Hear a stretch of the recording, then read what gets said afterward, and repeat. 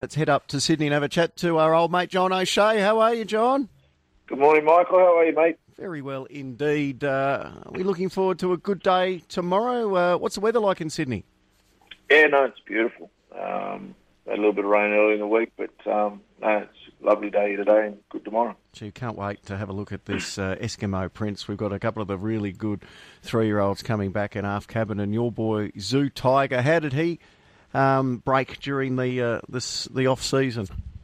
Yeah, no, well, he had a relatively soft spring, so he had plenty of time to convalesce and develop, and he seems to have done that. And just been a horse that we've been mindful that we thought his best preparation would be the autumn, and so at this stage it looks as if he's developed nicely, and all systems go for tomorrow.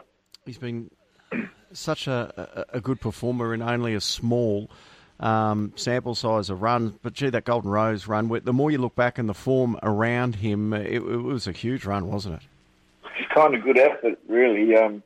Like you say, the form out of it's been really strong, and mixed colt's very, very sharp, and the Godolphin filly, swept all before us. So he was admirable there, and just felt that was a really gut-busting run from our fella because he drew off the track, and that's why we spelled him. And he went out obviously in a high, and he'll come back now and derive the benefit of that. He's got a good first-up record over the 1,200 metres. You pretty confident?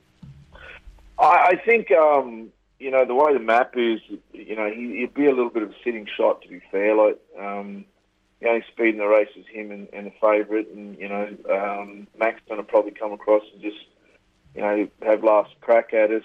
So it'll be an interesting, last 200 metres. Obviously, Tommy hasn't had a ride in Australia, so he's probably just going to find his feet a little. But he's a pretty strong rider and a finished Tommy, so it'll be an interesting last, furlong. He lands today, Tommy Marquand, for his autumn carnival stint. Why did you decide to put him on his first day? Well, we've had a great relationship with him. We brought him out here a couple of years ago, and utilised his services, and obviously he did a great job when he was here, and I think he's just a good rider for this horse. He's a very strong rider, and Ronnie Finnemore owns him, was really keen to engage him, so with no issues of putting him on. What will Zoo Tiger's main target be, do you think? I don't know, Mick. We'll probably get to the Hobartville and then make a decision whether he reverts back to the Newmarket or goes on to the Guineas. I'm not convinced he's a genuine miler. The Colts by Zoostar traditionally sort of 7 pulls them up, and albeit his half-sister was quite a good mile and a quarter filly for Mick Price, I'm not convinced yet that he's a genuine miler. We'll make that decision on the strength of his performance in the Hobartville. You've got an interesting runner in race 5 and an interesting jockey as well. What can you tell us about Benoit de la Sayette, who rides I See You Baby? He's a young fellow who was champion apprentice of England last season, indentured to John Gosden. He came to us, Tommy Charlton's father, Roger, who Tommy's my assistant, suggested that this is the best apprentice they've seen in England since Frankie Dettori. So wow.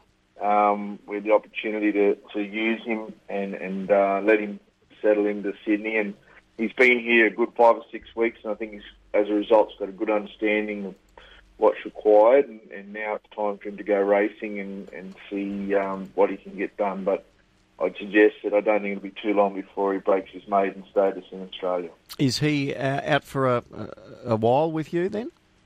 He'll probably have another month with us, and then John was keen for him to go back to England and outright his claim. But he's really enjoyed his time here, and I would think that, come the conclusion of the European season, that we'll try and get him back on a more permanent basis. Can he claim here in Australia then as well? Yeah, he's got 1.5 kilos. Okay, great. And what about I See You Baby? Well, she's a really talented mare. She's a little...